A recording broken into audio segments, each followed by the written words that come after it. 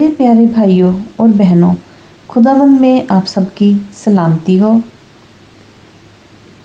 पुराना नियम से प्रभु का वचन यूं कहता है, उत्पत्ति चैप्टर 2, यूं आकाश और पृथ्वी और उनकी सारी सेना का बनाना समाप्त हो गया और परमेश्वर ने अपना काम जिसे वह करता था 7वें दिन समाप्त किया और उसने अपने किए हुए सारे काम से 7वें दिन विश्राम किया। और परमेश्वर ने 7वें दिन को आशीष दी और पवित्र ठहराया, क्योंकि उसमें उसने सृष्टि की रचना के अपने सारे काम से विश्राम लिया। मनुष्य की उत्पत्ति, आकाश और पृथ्वी की उत्पत्ति का वृतांत ये है कि जब वे उत्पन्न हुए, आकाश जिस दिन यहोवा परमेश्वर ने पृथ्वी और आकाश को बनाया, तब मैदान का कोई पौधा भूमि पर ना था और ना मैदान का कोई छोटा पेड़ उगा था, क्योंकि यहोवा परमेश्वर ने पृथ्वी पर जल नहीं बरसाया था और भूमि पर खेती करने के लिए मनुष्य भी नहीं था। तो भी कोहरा पृथ्वी से उठता था, जिससे सारी भूमि सिंच जाती थी। तब परमेश्वर यहोवा ने आदम को भूमि की मिट्टी से रचा और उसके नथनों में जीवन का श्वास फूंक दिया और आदम जीवित प्राणी बन गया। और यहोवा परमेश्वर ने पूरब की ओर अदन में एक वाटिका लगाई और वहां आदम को जिसे उसने रचा था रख दिया। और यहोवा परमेश्वर ने भूमि को सब भांति के वृक्ष जो देखने में मनोहर और जिनके फल खाने में अच्छे हैं उगाए, और वाटिका के बीच में जीवन के वृक्ष और भले या बुरे के ज्ञान के वृक्ष को भी लगाया। उस वाटिका को सींचने के लिए एक महानदी अदन से निकली और वहां से आगे बहकर 4 धाराओं में बट गई। पहली धारा का नाम पिशोन है। हालेलुया।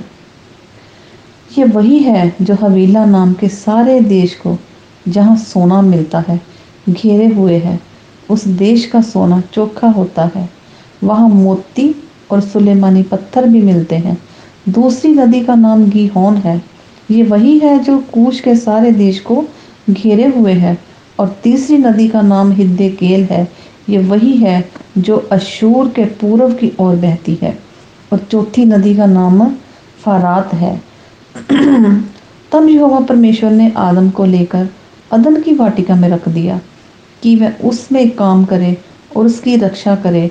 और यहोवा परमेश्वर ने आदम को ये आज्ञा दी, तू वाटिका के सब वृक्षों का फल बिना खटके खा सकता है, पर भले या बुरे के ज्ञान का जो वृक्ष है उसका फल तू कभी ना खाना, क्योंकि जिस दिन तू उसका फल खाएगा उसी दिन अवश्य मर जाएगा।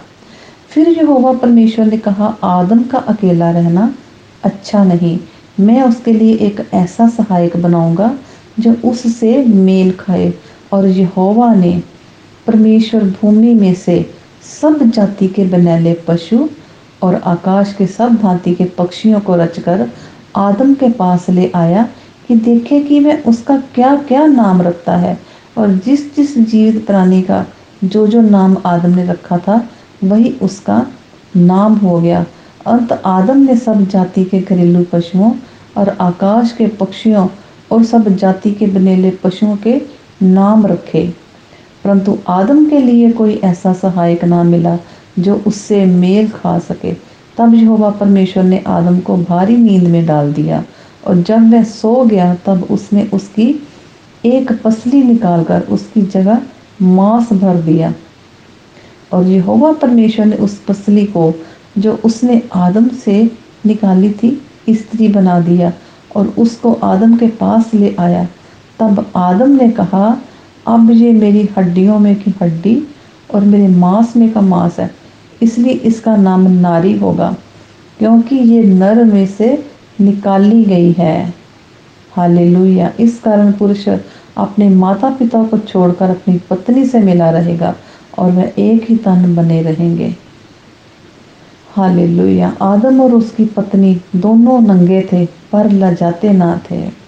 पाक कलाम के पढ़े और सुने जाने पर खुदावंद की बरकत हो।